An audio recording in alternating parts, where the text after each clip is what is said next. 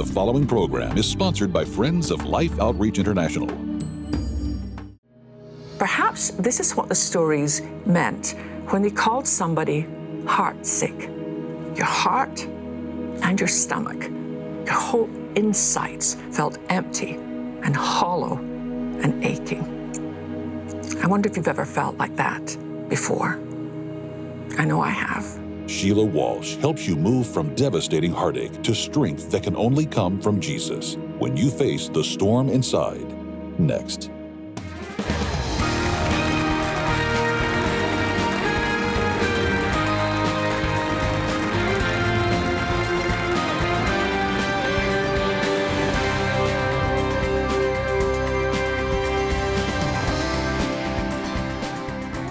Hi, welcome to Wednesdays in the Word. I'm Sheila Walsh, and I'm so glad that you're stopping by for this time together. You might remember earlier this year, there was that terrible, terrible tragedy in London where an entire story of apartments just went up in flames. And I have a friend who works with Christian radio in London and with Premier Radio, and she said that it was one of the most heartbreaking things that she's ever seen. We had some coverage of it over here, but I think it was really different to be there. One of her closest friends lived in the apartment building next to it and stood there helplessly, watching the unthinkable happen.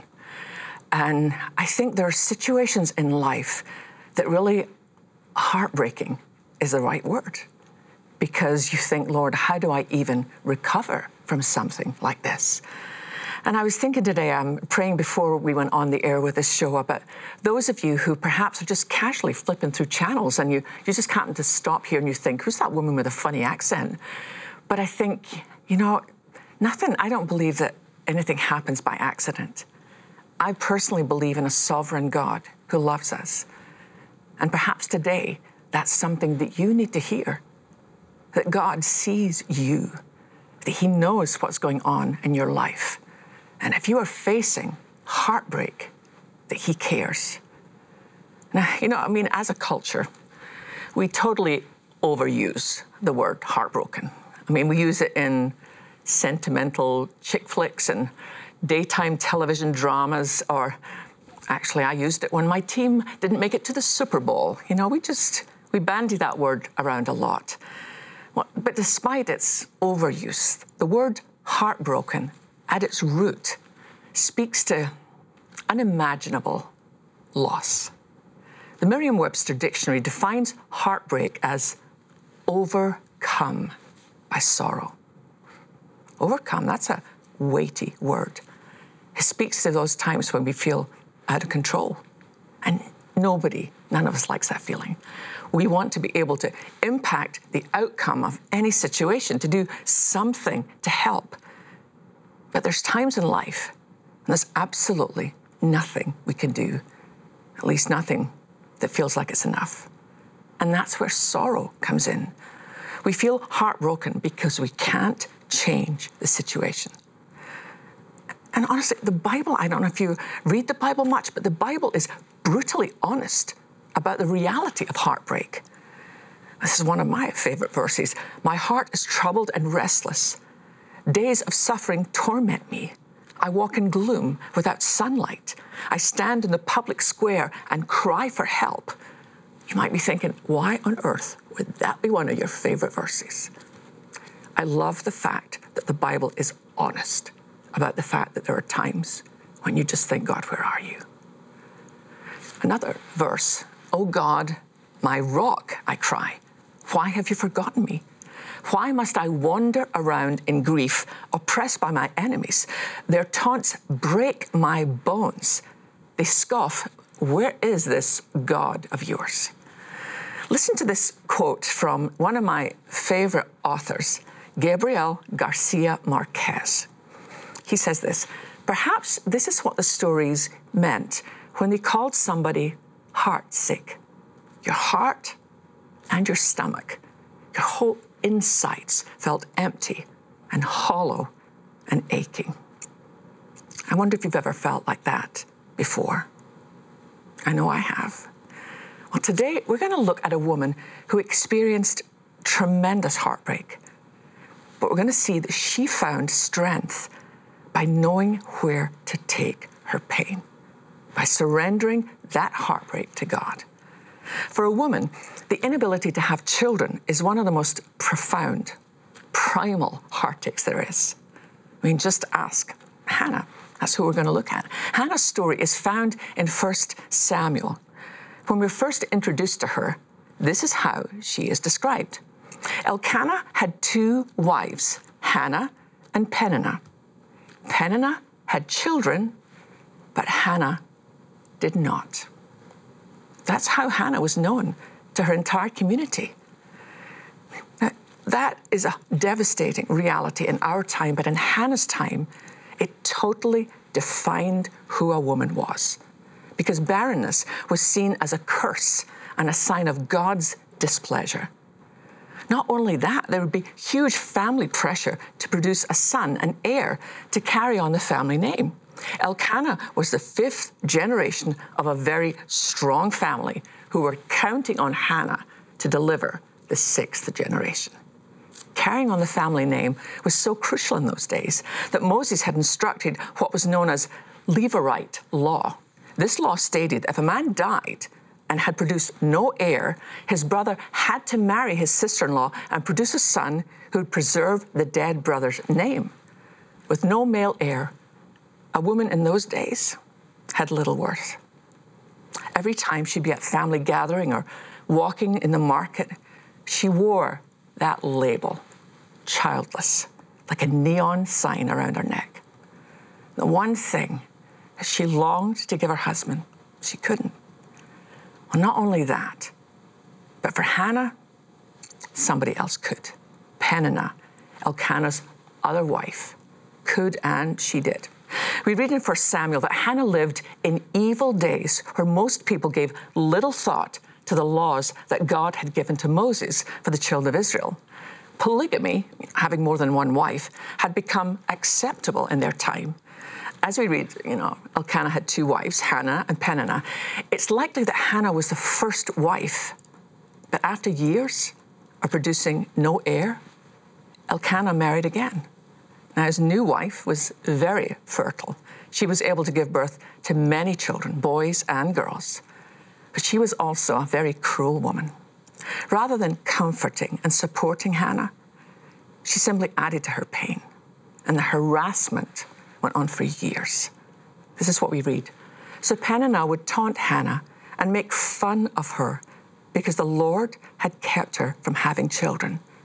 Year after year, it was the same.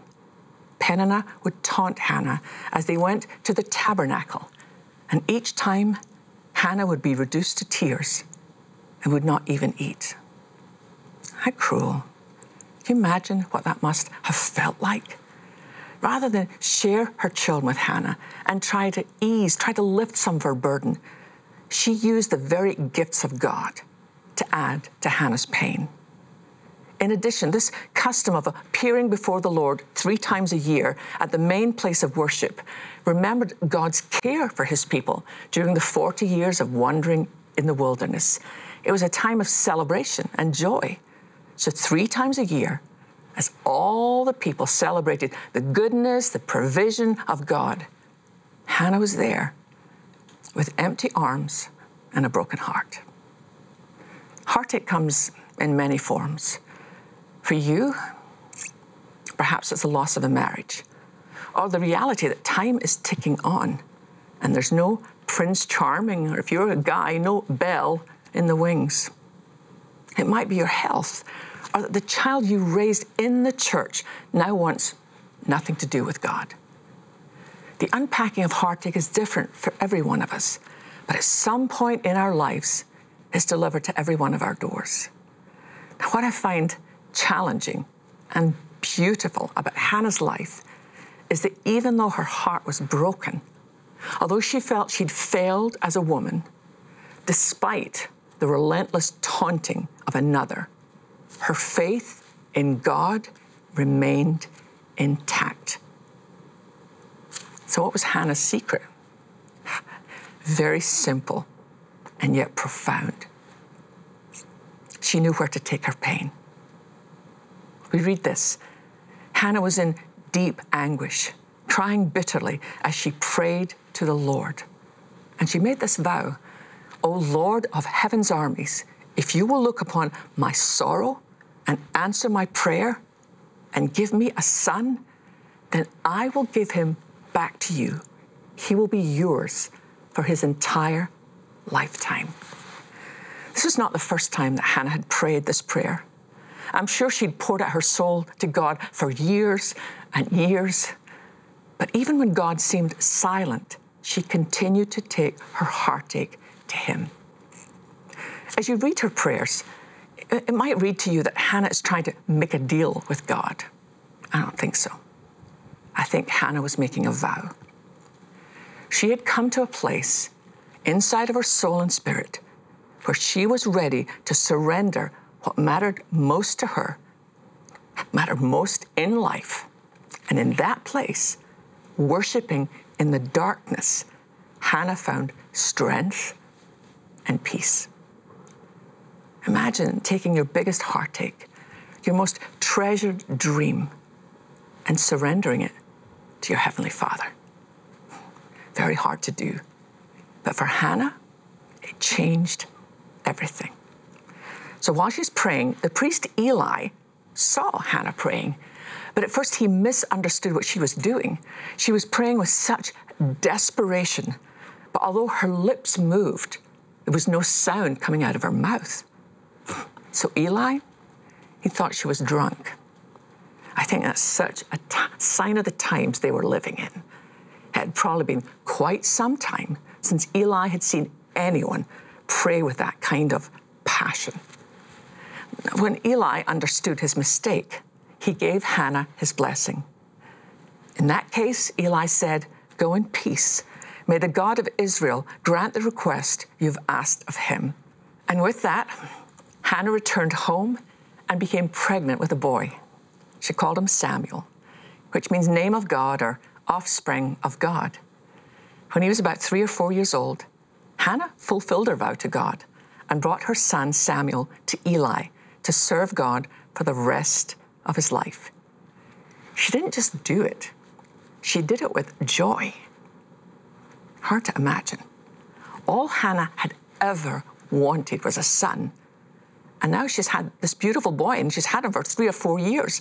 Imagine for a moment how she must have felt being granted her heart's desire for a son, and then knowing that the vow she'd made to God had to be kept. Well, what you might not know is this. Hannah legally had a way to get out of her vow. All she needed to do was to ask her husband, who adored her, to refuse to accept the vow she'd made, and she was home free. Not only home free, but forgiven by God. It was part of the law given to Moses to help govern the people. And here's what it said. If her husband learns of her vow or pledge and does not object on the day he hears of it, her vow and pledges will stand. But if her husband refuses to accept her vow or impulsive pledge on the day he hears of it, he nullifies her commitments, and the Lord will forgive her.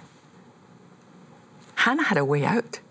She did not have to follow through. Why did she make a conscious decision to honor that vow she'd made to God? Well, she's the one who can best answer that question. Here's what Hannah said. I asked the Lord to give me this boy, and he's granted my request. Now I am giving him to the Lord, and he will belong to the Lord his whole life. And they worshiped the Lord there. Then Hannah prayed, my heart rejoices in the Lord. The Lord has made me strong. Now I have an answer for my enemies.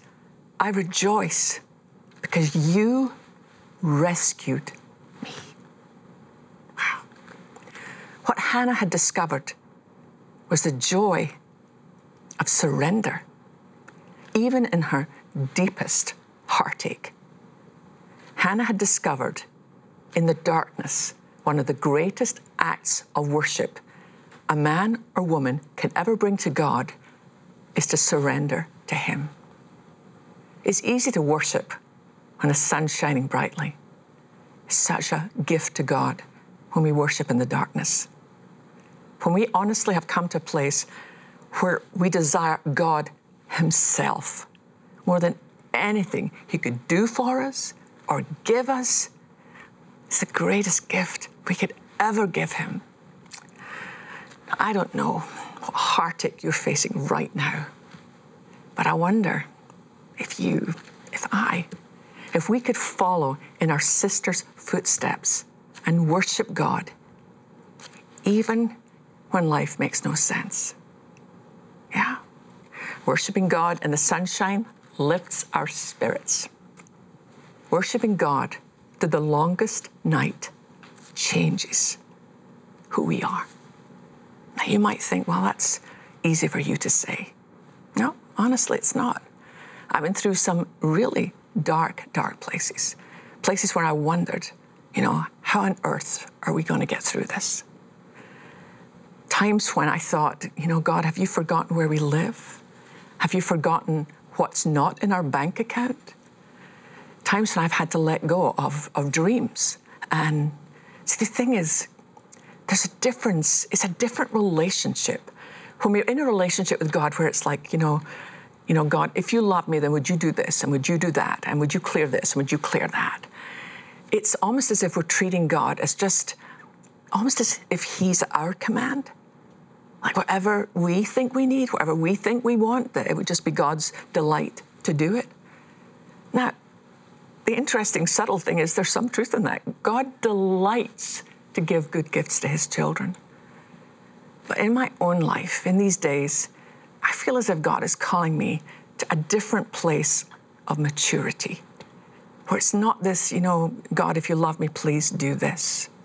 It's a place of saying, God, I want my life to glorify you, even when things don't necessarily make sense. I think we get so trapped up in this life. It's like we've got these, used to be 70 years, now it's, got a lot more. But basically we think, I need to squeeze happiness into this. And here's what I think happiness will look like.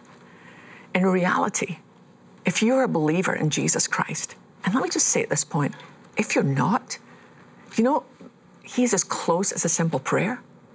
If you're watching this and you think, well, what, I've gone to church, but, I don't think I really know this Jesus. God is not interested in religion. He's interested in relationship. So if you don't know this Jesus, you can simply ask Him. You can simply say, look, Lord, I know I'm a sinner. And I believe that you died for my sin. Not only that, I believe you rose again from the dead. And I want you to be my Savior and my Lord. Like that, the Lord says, come as you are, you're welcomed. And you begin a relationship. But what I'm discovering, I gave my life to Christ when I was 11. And I turned 61 this year. But what I want now is not that God would do things for me. I want that God would be glorified through my life. Now, if you're sitting here right now watching and you're thinking, but what do I do with the pain? I would remind you what Hannah did. Hannah didn't sit and soak in her misery.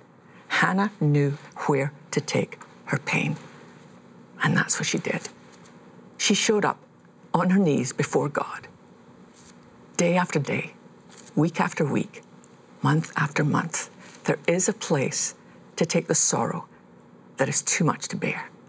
And when we do that, then we move, as Hannah did, from a place of heartbreak to a place of strength in Him. I love the fact that at Life Today we get to make an impact all around the world. And we're going to do something pretty special this Christmas. I'll tell you about it a little bit more in a little while, but maybe you could just watch this with me. One of the things I've noticed is there's no kids wearing shoes hardly. Almost all of them have no shoes. And the terrain here can be really tough, even walking in shoes, but much less barefooted. Jadu was brought to me here. I saw his feet, and you can see the toll that it's taken with him not wearing shoes, probably most of his life, if not all of his life. The solution to these hardships is a simple pair of shoes. You think it's just a pair of shoes, but it's so much more than that. What this represents is so much more. It could save and spare his very life. If you think about it, even a little cut that he could get on his foot, stepping then into a bad source of water and infect it. And so what do we do about it?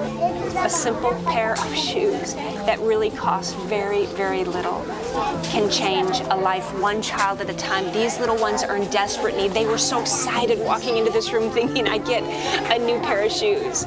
You can be a blessing today by giving a child like Jadu his very first pair of shoes. So please partner with us to provide Jadu and children just like him all around the world with a brand new pair of shoes this Christmas season. Isn't that awesome? And you may be thinking, well, why are you talking to me about Christmas already? It's a little bit early. Well, that's very intentional because we want to know how much we have in. We really want to provide 150,000 pairs of these little shoes. So we need to be able to get them ordered and then sent off so they'll be there for Christmas. They're amazing and they cost so little. I mean, they're darling little shoes and they last a long, long time. And I had the privilege too, when we were in Angola, of actually putting a pair of shoes onto a little boy. And then also when we were in Southeast Asia, we had this tremendous gift of being able to give shoes to children. And when they've never had a pair of shoes before, they're absolutely blown away. But do you know that $36 will give 10 pairs of these shoes, 72, 20 pairs, and 180, 50 pairs of shoes. Now, if you think of the money that if you're like me, waste at Christmas time. You know, I'm running around the mall like a chicken with my head cut off trying to think, what else can I get my son? What else can I get my husband? Things they don't really need or necessarily want. We've made a commitment as a family every single year that Christmas shoes will be part of our Christmas, but not only that. My husband and I, we've made a commitment. Our gift to each other each Christmas is going to be for one cleft palate surgery. You know, children born with that kind of disfiguring thing are often looked at as cursed in their nations. And it means they can't eat properly, they can't get a job, they can't take care of themselves sometimes. But for $500, we have amazing doctors who will go and perform that surgery for $500. Yay, Christmas. I mean, when you think about it, Christmas gets real commercialized. But what it's actually about is that God looked down on us and said, you're walking in some places that are going to hurt your feet. And so God himself took on a shoe size to let us know how much he loved us. And now, because we're his, we want to do the same for some children around the world who, as Tammy said, you know, you can get a cut and then you can get hookworm and that goes into their brains and causes brain damage. One little pair of shoes can so much difference in their lives. So together, let's make this the best Christmas ever. Not only because you and I don't have to take 53 things back to the mall, but that we can sit around with our family and celebrate the fact that we've had the privilege of giving gifts to people that maybe we'll never see on this earth, but hopefully we'll see them around the throne when we all see Jesus face to face. So please, let's do this. Will you go to your phone, will you dial that number on your screen and make the best gift possible. And we have some darling little gifts for you, and we'll tell you about those. I think you're going to love them. Poverty is a killer, and because of it, children needlessly suffer, not only from a lack of food and clean water, but also from a lack of things we take for granted, such as a healthy smile or a simple pair of shoes. Far too many children living in poverty have never owned a new pair of shoes. And while that may seem minor in light of all their needs, walking with bare feet puts them at risk of life-threatening infections and disease that could lead to crippling consequences and even death. By responding today, you can help immediately secure and begin shipping Christmas shoes to 150,000 children around the world, just in time for the holidays. Your gift of $36 will help provide 10 pairs of shoes. A gift of $72 will help provide 20 pair. And a gift of $180 will help provide 50 pairs of Christmas shoes for children in need. With your gift of any amount, be sure to request this beautifully crafted crystal shoe ornament, a treasure to place on your tree each holiday season. With your gift of $180 or more, you may also request this keepsake boxed set of Life's Christmas shoe ornaments. Finally, please consider a gift of $1,000 or more to help provide over 275 pairs of shoes or 2 children with corrective cleft palate surgeries, and you may request our Determined Eagle bronze sculpture. Please call, write, or make your gift online today.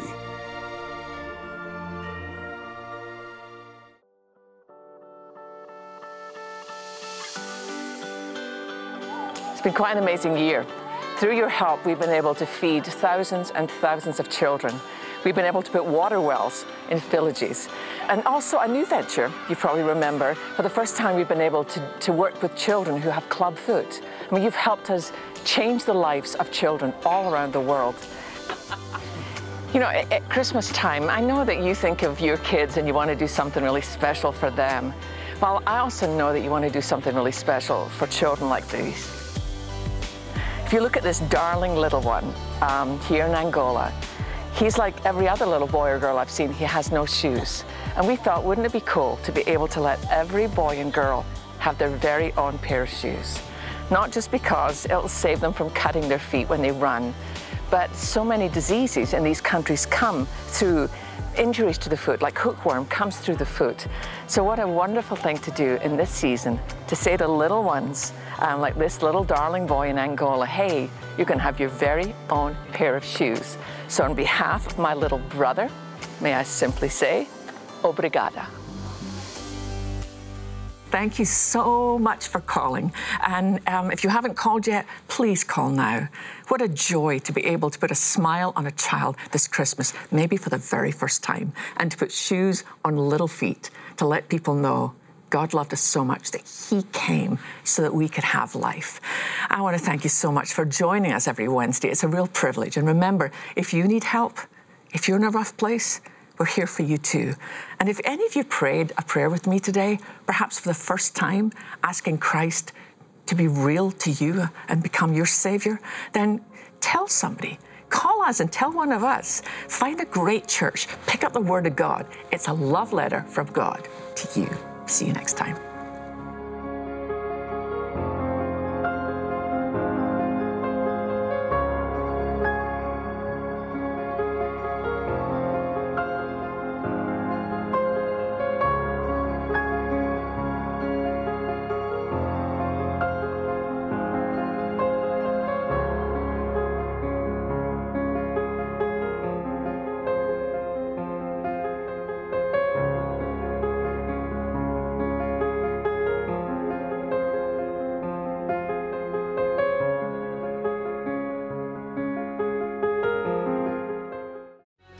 Tomorrow, Jonathan Lee Iverson reflects back on his time as the ringmaster of the greatest show on earth, the Ringling Brothers and Barnum and Bailey Circus. Life Today is made possible by the supporters of Life Outreach International. Your gift will be used exclusively for the exempt purposes of life. The ministry features specific outreaches as examples of the programs it supports and conducts. Gifts are considered to be without restriction as to use unless explicitly stipulated by the donor. The ministry is a member of the ECFA.